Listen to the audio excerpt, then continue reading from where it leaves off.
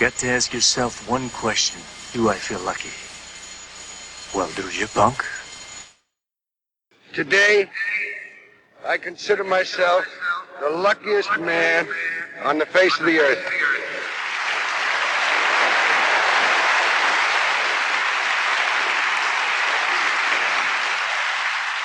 That I might have been given a bad break, but I've got an awful lot to live for. Thank you.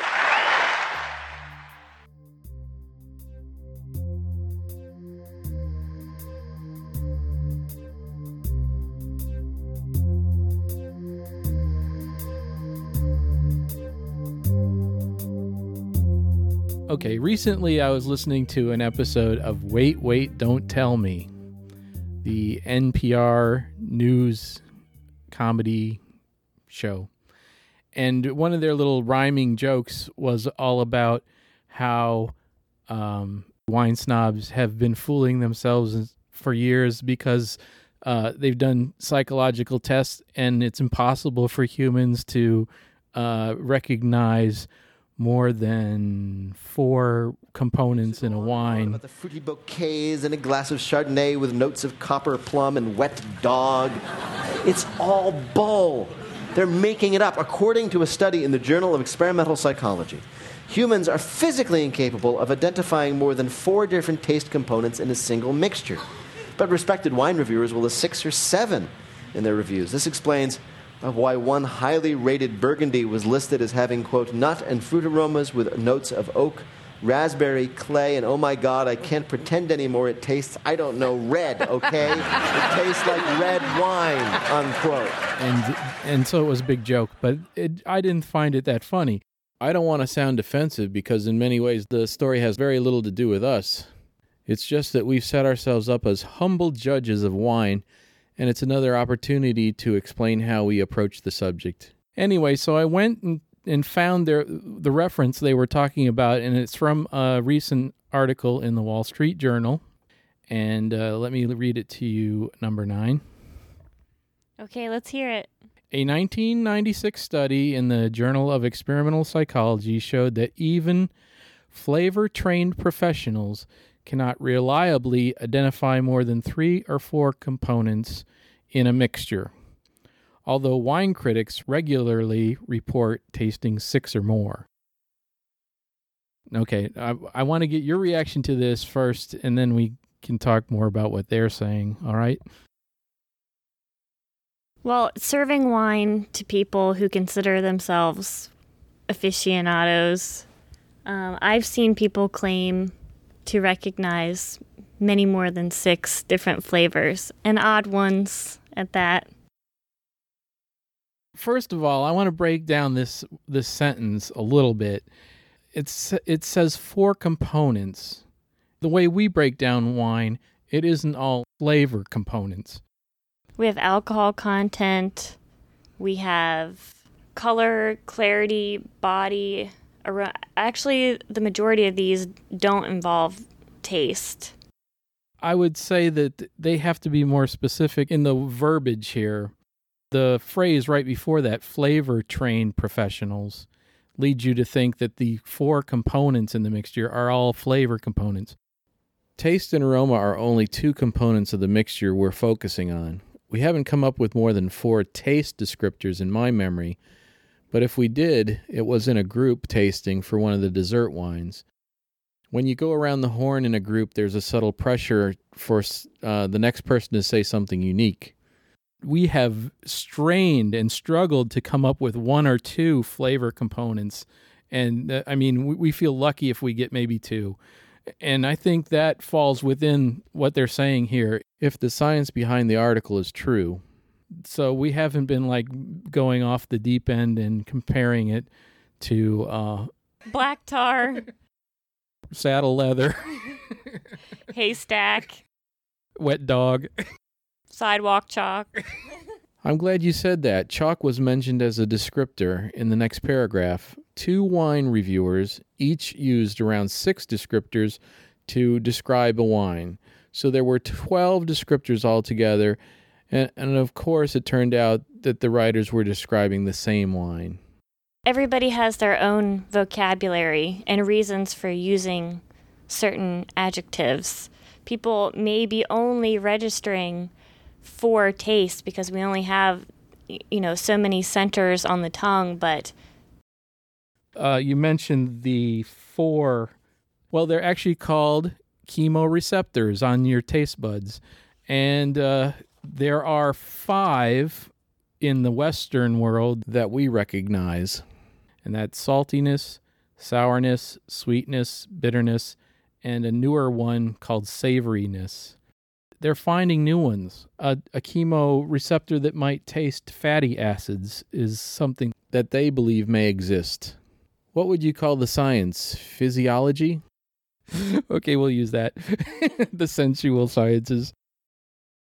There was a study in 1963 at a university, the University of California at Davis, where they took a white wine and colored it to make different shades of red, and they asked people to judge the wine. Whatever color the wine was, they tended to judge it in relationship to what their preconceived notions of what a rosé or a Bordeaux.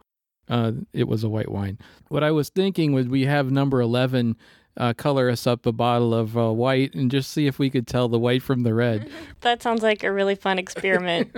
Okay, great. We'll do that later. Okay, now let's talk about the wine we're drinking tonight. And now the juicy truth with number 9 and Rotwang.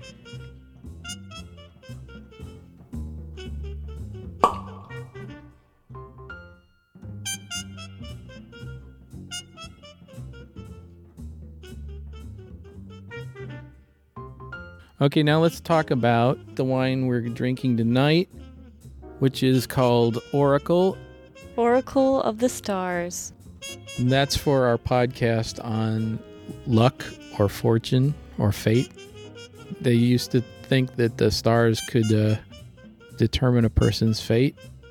And it's a Pinotage 2007 from South Africa. So what is a Pinotage? Well, a Pinotage is a relatively new varietal, and it is a hybrid of the Pinot Noir and the Hermitage grape. Okay, so let's try it. We've opened this bottle, and it's been sitting here all while we've been talking, so that's been probably 20 minutes. 20 minutes is about right. While we're forming our initial opinions, I thought that I would tell you this. Purple lips and teeth are actually a good sign because it means you're really tasting the wine and you're letting it settle into all of your taste receptors. Wait, so you've spotted a person with purple lips? It's a sign of status among wine drinkers, although it may be embarrassing at other times. So I could wear some purple lipstick and I'd come off as knowing more. Maybe, perhaps, or something else. I'm not going to do that. So what do you think? Well, I'm a big fan of blends in general. So I like this because all of the rough edges are smoothed out by the combination of two varietals. I don't know that much about the Hermitage varietal to know what they were trying to establish with this new varietal. But possibly it's hardy. Maybe it's maybe disease resistant or something. I don't know about disease resistant, but I think Hermitage is more like a Syrah, so more on the bigger red side, whereas Pinot is on totally other end of the spectrum. So this meets at a happy place in the middle. I think this has got a really nice aroma. A lot of times we'll drink a wine and it won't really smell like much, or it might. In the past, it's been maybe yeasty. Maybe it's very strong alcohol scent. It's very pleasant, I found. I think it's sort of sweet and smoky. You and I are thinking along the same lines. I was thinking smoky too. That may be due to oak casking. This wine was indeed stored in French oak barrels for 9 months. The wine is also only 85% Pinotage, with the remaining 15 being Cabernet. I think that it's pretty well-rounded. Usually with well-rounded wines, I like to drink them with food because the really strong bite of, say, a Malbec would be difficult for me to eat food with. But this is more subtle and soft, so it wouldn't overpower what I was eating. It doesn't really have a lot of bite or tang to it. It is soft. You said it was sweet and smoky. I don't know. I wouldn't say it is very sweet. I think the sweetness is more in the aroma. Maybe like a burnt caramel. Okay, see, I kind of like think of the taste and smell as kind of one thing because they influence each other so much. So I have a really hard time separating the two. But I mean, if you can smell the sweetness like that, that's good. I think we gave first impressions, and now we can go down our categories and maybe, I don't know, even rate them. The color, we haven't described it yet, but it is purpley. Yeah, I think it's more purple than red. I agree. The lighting in here is terrible, but I don't see any sediments. Do you? I don't see any sediments, but it looks pretty opaque. Can we give it a high score because it's a pretty color? Yeah, usually we give the color automatic 10 almost, and I want to also err on the side of giving it a higher score because of the lighting in here. I mean, it's very... We're in the basement. It's hard to see. So let's give it the color a 10. Okay, and it's definitely not a white wine dyed with red food coloring. So we'll give it a 10. We can give the clarity 1 or 2 points off, I guess. Well, for as high as the alcohol content is, which is 13.5, you might expect some sediment or some muck at the bottom, like a Malbec or a Cab or even a Shiraz. So, and there's none of that here.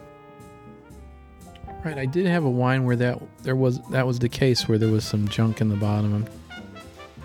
Oh no, I remember. It's the one we did with B12. You don't know who B12 is? No, who is B12? B12 is your replacement while you were not here. Besides number 11? That's right. Who's B12? It's Barb. Oh. Yeah, but she was like a B12 shot for this show. Let's give it a 9. Okay, 9. Body. I think it's got good body. I do too. The mouthfeel. The amount of alcohol evaporating out of your mouth. The alcohol is evaporating at a certain rate. That could be one aspect of body, and the other could be how viscous the is in your mouth as it swashes around. This wine feels and looks like one with a much lower alcohol content, which I think should be ideal. Yeah, I think we should give it a high number. Let's go for a 9. Okay. Sugar plum.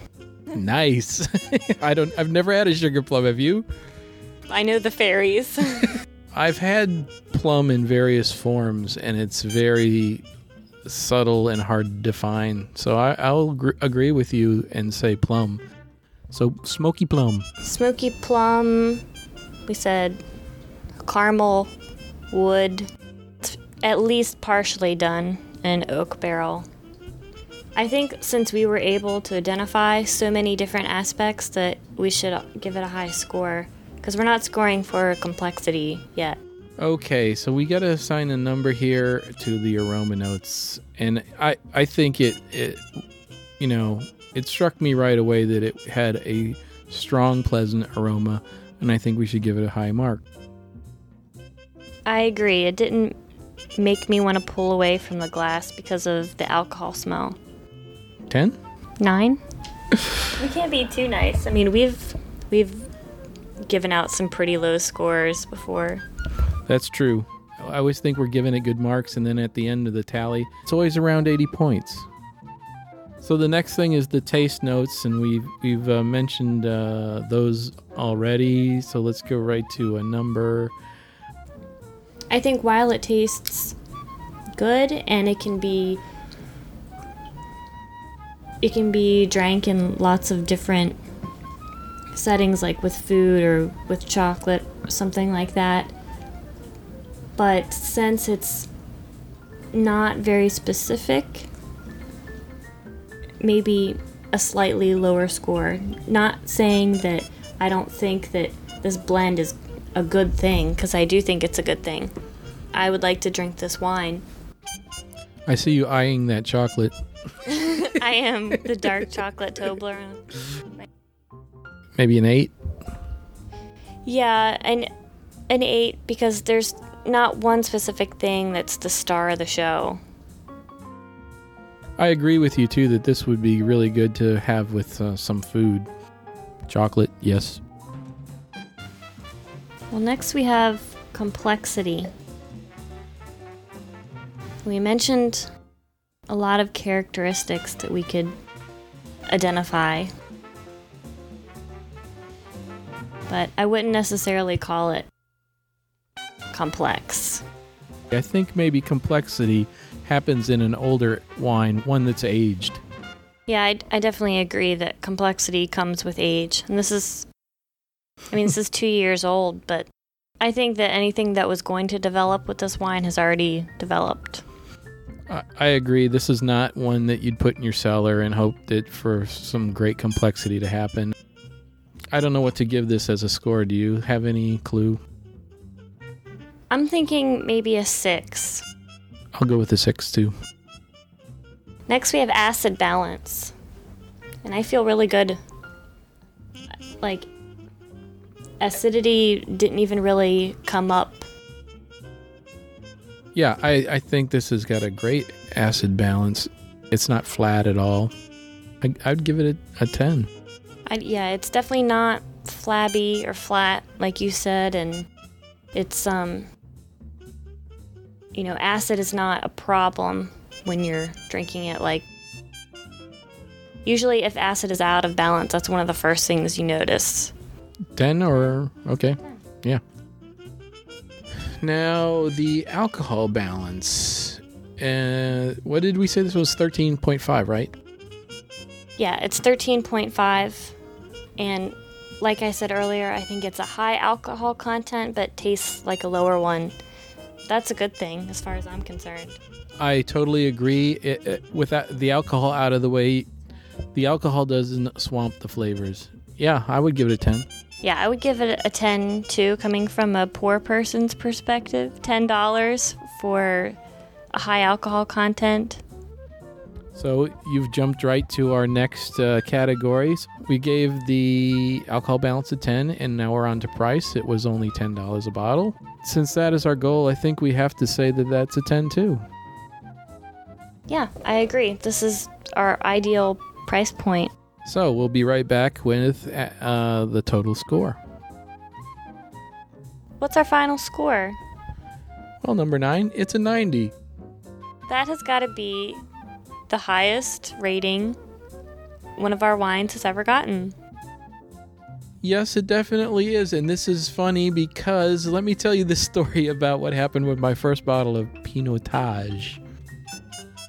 I opened the bottle, as per usual, did not decant it, just drank over a period of 3 days using my handy dandy Houdini air sucker device. It really sucks. It really does suck. It's got a little rubber stopper with a valve in it, and it sucks out the remaining air out of the bottle, supposedly. I think it only has enough strength to suck maybe, I don't know, the same volume that the stopper takes up. Maybe. So I don't think it's a strong suction. I don't think it takes out too much. Anyway, so over this period of 3 days, it got flatter and flatter and flatter, but also it started to take on a new flavor, and I couldn't define it. After the third day, I realized that the flavor I was tasting now, and I wasn't spitting it out in disgust, was fingernail polish. Fingernail polish remover? I mean the remover. Acetone. Have you heard of this happening in wines? I've heard of bad wines going bad from the start, but I've never heard of wine turning into acetone. I was pretty surprised by this, and I looked it up on the internet. This is a known problem with some Pinotage. It doesn't necessarily even mean your Pinotage is old and has gotten too much air and started to rust. I guess that once the inventors of Pinotage went through the process of making the first bottle, they realized that some of it tasted like acetone.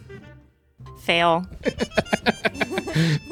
Has your gang been using that phrase? One word for an overall conclusion? Yes, I have. It's very effective, I found. So, it's a human fail. Exactly. Then Mother Nature did not fail. Question: does it remove nail polish? Oh man, it's got to at least partly dissolve it. Well, when we do our white wine to red experiment, we should also try removing someone's fingernail polish. Yeah. Okay. Well, I'm happy that with this tasting of Oracle Pinotage, we didn't have the acetone flavor problem. But I think that if I used my Houdini air sucker on this bottle, the same thing would happen. And I don't think that we would probably find a bottle off the shelf that tasted like that. I think with at least this brand of wine, it'll only happen if your wine gets too old and air gets to it. That's why I'm a fan of throwing away the cork as soon as you open a bottle. So you have to drink it immediately. That is a good plan. And this wine is meant to be drunk quickly because of the cork in the bottle was a plastic cork. So this is our first A bottle. I mean, anything over an ID gets an A. Oh, yeah. I never got an A, so I didn't know what you meant. I think it's funny that it got such high marks when I was thinking, I'm glad I didn't tell my story in advance. People, if you buy this wine, you're going to have to drink it all in one sitting because it does not age well. What if you want to see what happens and try to remove some nail polish? Go for it.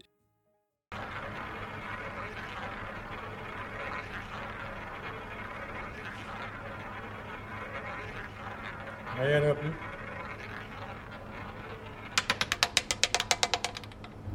34, Rouge Père Épaisse.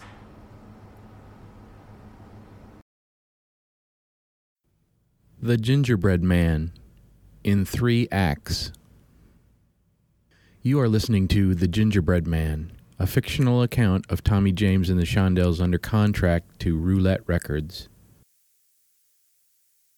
Act 1. Mony Mony, or Bellyache at the Tiki Hut. As we begin our scene, we see the familiar shape of the state of Michigan, as printed on a Gulf gas station fold-up map. When the map is lowered, we see it is being held by a black gangster wearing sunglasses and sweating slightly. These words are superimposed on the screen. August 1969. The Tiki Hut truck stop, Route 94. The gangster looks over at the glass window of a truck stop diner, and the camera moves up to the window. We are now looking in on a table. We hear muffled laughter, and then we are inside. We hear a Motown hit playing over the diner radio. The table is occupied by 5 young men in their early 20s. They have big hair. It's longish, but not long. It covers their ears and is down to their collars, but they are clean-shaven.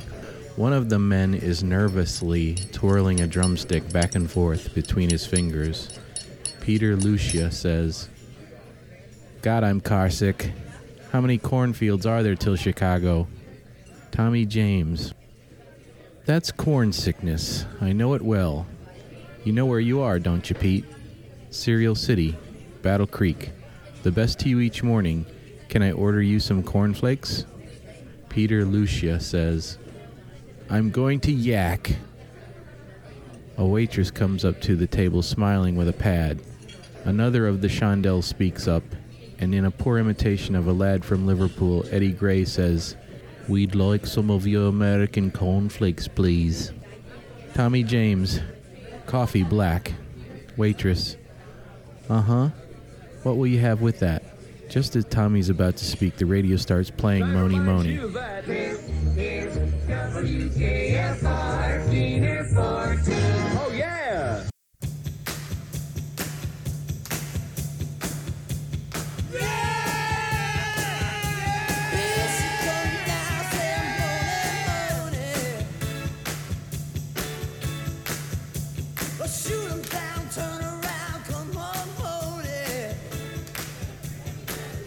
The guys jump out of their seats and start singing with the radio. All eyes are turned their way. A large guy comes out of the kitchen with a spatula still in his hand and says, Don't make me toss you fellas out of here. They all sit back down except for Pete, who walks to the window and looks out. We see the gangster look back. We follow Pete back as he sits down. Tommy is talking to Ron Rossman. It's getting old, man. It's like we're under his thumb. The technology is so happening and everyone's new to it. You and I can work the studio, Ronnie. Ron Rossman. The Mellotron has to be the next album. This bubblegum. Have you let him hear Gingerbread Man? Tommy James. No b***ing way. It's sure gold. I swear Mushi's not going to put his name on my b***ing record. Pete. I'm really feeling sick, guys. I'll be right back. The drummer, Peter Lucia, heads to the back of the diner, but leaves out the back exit. We follow as he circles to the kitchen side of the parking lot. The gangster is there waiting. Peter addresses the gangster with anger. What are you doing? Would you like to join us for breakfast? It would probably be less obvious. Mushi's here. Pete. Mushi's where? Gangster pointing. He's across the highway at the motel. At this point, the other members of the band unexpectedly appear behind the drummer. Their faces are tensed, and Tommy is angry and sarcastic. What's happening, Pete? Pete turns in surprise, but before he answers, the gangster addresses Tommy James. Gangster. Tommy, Mushi needs to conference with you. Tommy looks rattled. He cringes a bit. Tommy. What's up, Nate? I didn't think Mr. Levy ever traveled outside of Jersey. Nate the gangster. Yeah, it's pretty important, I guess, Tom. You want to get in the car? Tommy's a bit more frightened and looks at each of the band members. For Pete, he has a look of contempt. For the others, a look of sad confusion. Tommy. We're halfway to Chicago. Can't it wait till we're off tour? The gangster holds open the back door to his black sedan and Tommy gets in slowly. He looks at the band and shrugs as Nate closes the door. Act 2, Crystal Blue Persuasion. It's a new vibration. Crystal blue persuasion. Crystal blue persuasion. Blue persuasion.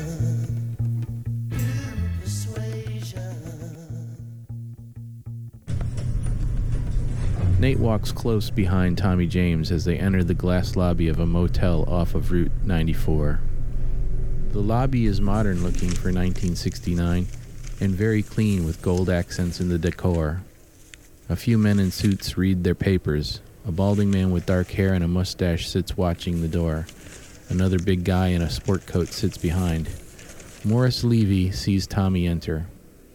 Levy wears a white turtleneck and a pinky ring. He stands up and holds out his hand to Tommy. He's slightly taller than James. Levy speaks in a voice like sandpaper. Levy. Hey, Tommy boy. There you are. I brought something for you. He extends his hand back to the guy who is sitting behind him and is handed a 7-inch record. Levy says, "Check this out." Levy hands the record to James. It's a vinyl picture disc. It has a photo of Tommy and the boys posing with a Rolls Royce. They are dressed in their finest 60s wear, lime green frock coats and frilly cravats. Tommy is in the back, sitting on the roof. The Shondells are posed hanging off the bumper and fenders. Above their heads is the title Moni Moni. Tommy takes the record and looks a little relieved. Tommy says, "Yeah, man, that's really cool." James goes to hand it back, but Levy doesn't accept it. Levy says, "Keep it, kid. Show the boys. We pressed a few hundred copies for overseas radio promotions. We like to take care of you, you see? Pete tells me you've been working on something in the studio. Something with the Mellotron." Tommy, "I didn't know you and Pete were so tight. I mean, he's almost like, I don't know, some kind of snitch." Levy, "Don't be too upset, Tommy. We're like a family at Roulette. You know, I like to know what's going on, just like any dad. When were you going to play the Gingerbread Man for me? I'd really like to hear it." Tommy, "You seem to know an awful lot about my business." Levy loudly, "You don't have any business without me, kid. Now I just need to have the tapes you made at Allegro. Where are they?" Tommy, "They aren't ready yet, Moshi. They aren't ready yet. I just want to do a little more with them, you know. I think the production needs to be tighter. I went a little overboard with the toys." Levy, Sure. You're a real artist. Like I was telling Lennon, you know, John Lennon, give me the b***ing tapes or we're gonna have a b***ing problem." Here Levy's goons move on either side of James. People in the lobby look up, but as Levy gives them intimidating stares, they go back to reading their papers. Tommy says in a stutter, They're back in the van over at the truck stop. In the lid of the keyboard case. The lid.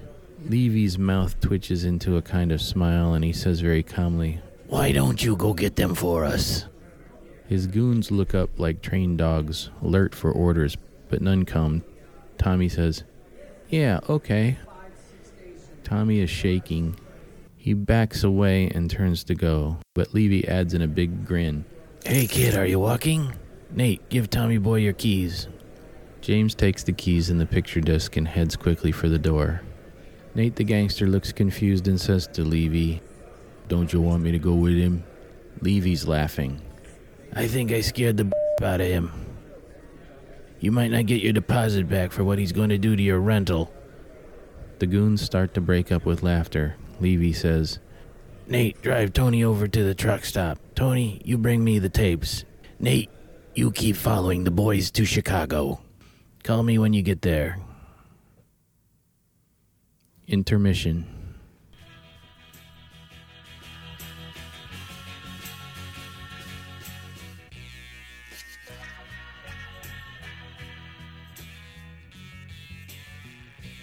The Gingerbread Man, in 3 acts. You are listening to The Gingerbread Man, a fictional account of Tommy James and the Shondells under contract to Roulette Records.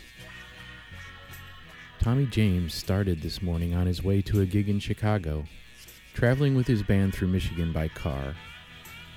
At a truck stop, he learns the drummer in his group, the Shondells, is an informer to his record producer, the infamous Morris Levy.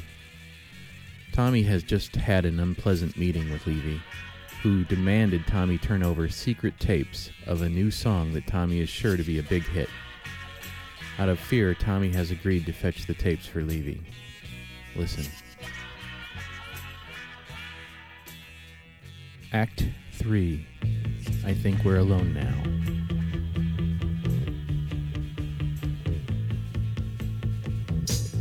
Children behave. That's what they say when we're together. And watch how you play. They don't understand. And so we're running just as fast as we can. Tommy James drives over the highway. He sees that the Shondells have not moved the van, but he's upset and scared. He drives past the truck stop into Michigan farm country. Soon he is lost. He still holds the picture disc in one hand and steers the big car with the other. He sees residential, suburban-looking houses. He turns onto a street called Keithley Drive. He sees medium-sized houses with well-kept lawns. Most are split-level or ranch style. He needs a phone and directions. He wants to call the band at the truck stop or get back to the highway. He pulls into the gravel driveway of a red brick Rambler home and gets out of the car. He starts to approach the front door, but then he hears splashing, laughing, and his recording of Hanky Panky. James circles around behind the house and stands outside a low fence that surrounds a swimming pool.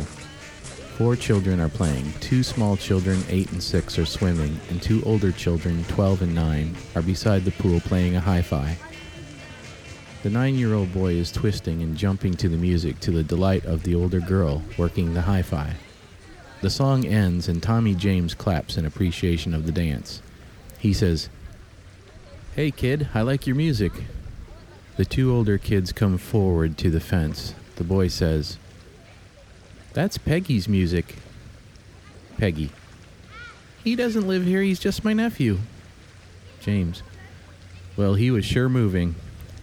Peggy: "I have boxes filled with 45s. Tommy: "That's quite a few. Who is that you were listening to?" The boy: "That's the Shondells." Tommy: "Tommy James and the Shondells?" The boy: "Yeah." Peggy: "I have all Tommy James records." Tommy: "Wow, that's great." Tommy realizes he's still holding the picture disc, the 45 Morris Levy gave him. Peggy continues, "Sometimes boxes of records get damaged on my dad's train, and he gets to bring them home, to me." Tommy is momentarily confused. He's curious about how Peggy comes by her records. And he says, "But if they were damaged, you couldn't play them, right?" Peggy: "Only the boxes are damaged. They always ship extras just in case a box falls off the train. We get corn pops that way, too. They fall off my dad's train all the time. He works on the Grand Trunk." Tommy sees the corruption behind the young girl's boast. Tommy: "You're a lucky girl. Hey, I need to get to the highway. You know where the Tiki Hut is?" Peggy: "Everybody knows that." Tommy smiles and says, "Listen, if you give me directions, I'll give you this brand new record." He holds the picture disc up for the children to see. Their eyes widen. They've never seen anything like it with a photograph embedded in the vinyl. But a suspicious scowl darkens Peggy's face and she says, "I can't take things from strangers." The boy pipes up and says, "I can."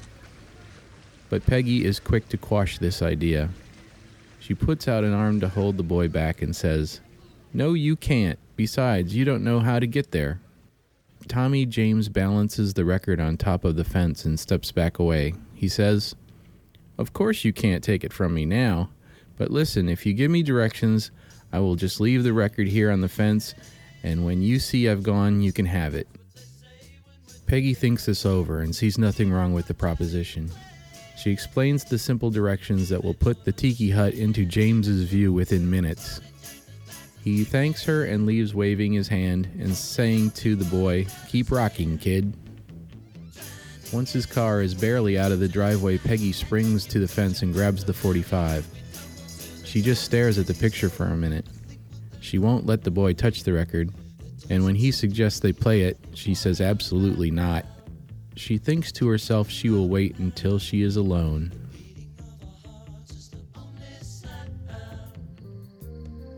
The Rotcast musical bed you're hearing is called Haunted. It's used with the permission of the composer Kim Schutterle. If you have a good idea for a Rotcast theme or a wine suggestion for our review, email your idea to mail@rotcast.com or call the Rot Line. The Rot Line phone number will be posted at the website, or Skype us at callrotcast. Visit www.rotcast.com to learn more about the wines and link to more content.